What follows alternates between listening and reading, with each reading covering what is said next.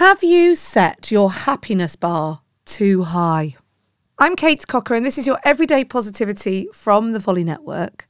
And I always think it's really funny how little nuggets of information find their way through to you.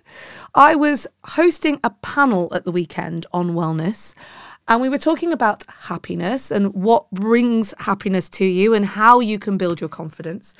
And the woman that I was on the panel with was a woman called Steph Ellswood. She's the healthy chef and she does a load of stuff on body confidence with her organisation called Stay Sassy.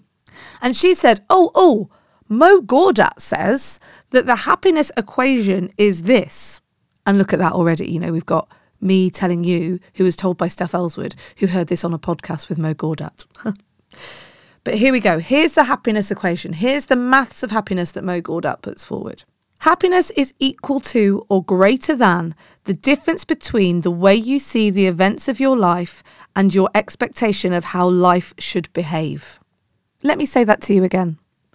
Happiness is equal or greater than the difference between the way you see the events of your life and your expectation of how your life should be or behave. So if you are catching yourself, for example, scrolling on social media and using those images in front of you to set your expectations, you're setting your expectations from people's highlights reel.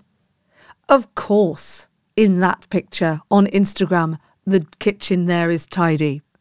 So if you turn to your kitchen and think you should be tidy and it's not, then that's going to impact your happiness level, isn't it? Whereas if you've formed your expectation around, I'm a busy mum and I am working really hard and it's very likely that the kitchen is going to be a mess, and you turn around and it's only a little bit of a mess, then that improves your happiness.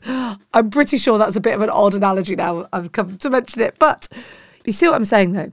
If you set your expectation of what life is or should be, and that important thing is should, if you set that expectation too high, especially if you base it on things that are coming at you and around you and you think that's how I should be, comparing yourself to other people, then you are immediately impacting how happy you're going to be. So today, think about it. Have you set your expectations too high? And if you have, can you just, set the bar a little lower and improve your happiness levels?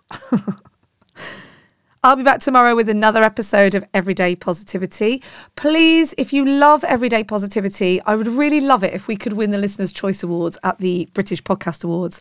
So you can vote for Everyday Positivity as your favourite podcast. All you have to do is go to britishpodcastawards.com/vote and choose Everyday Positivity, vote for Everyday Positivity, and then click the email that says claim your vote when it comes through to your inbox.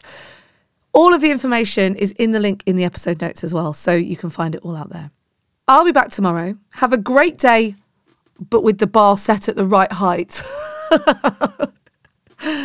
And don't forget, you have 100% got this.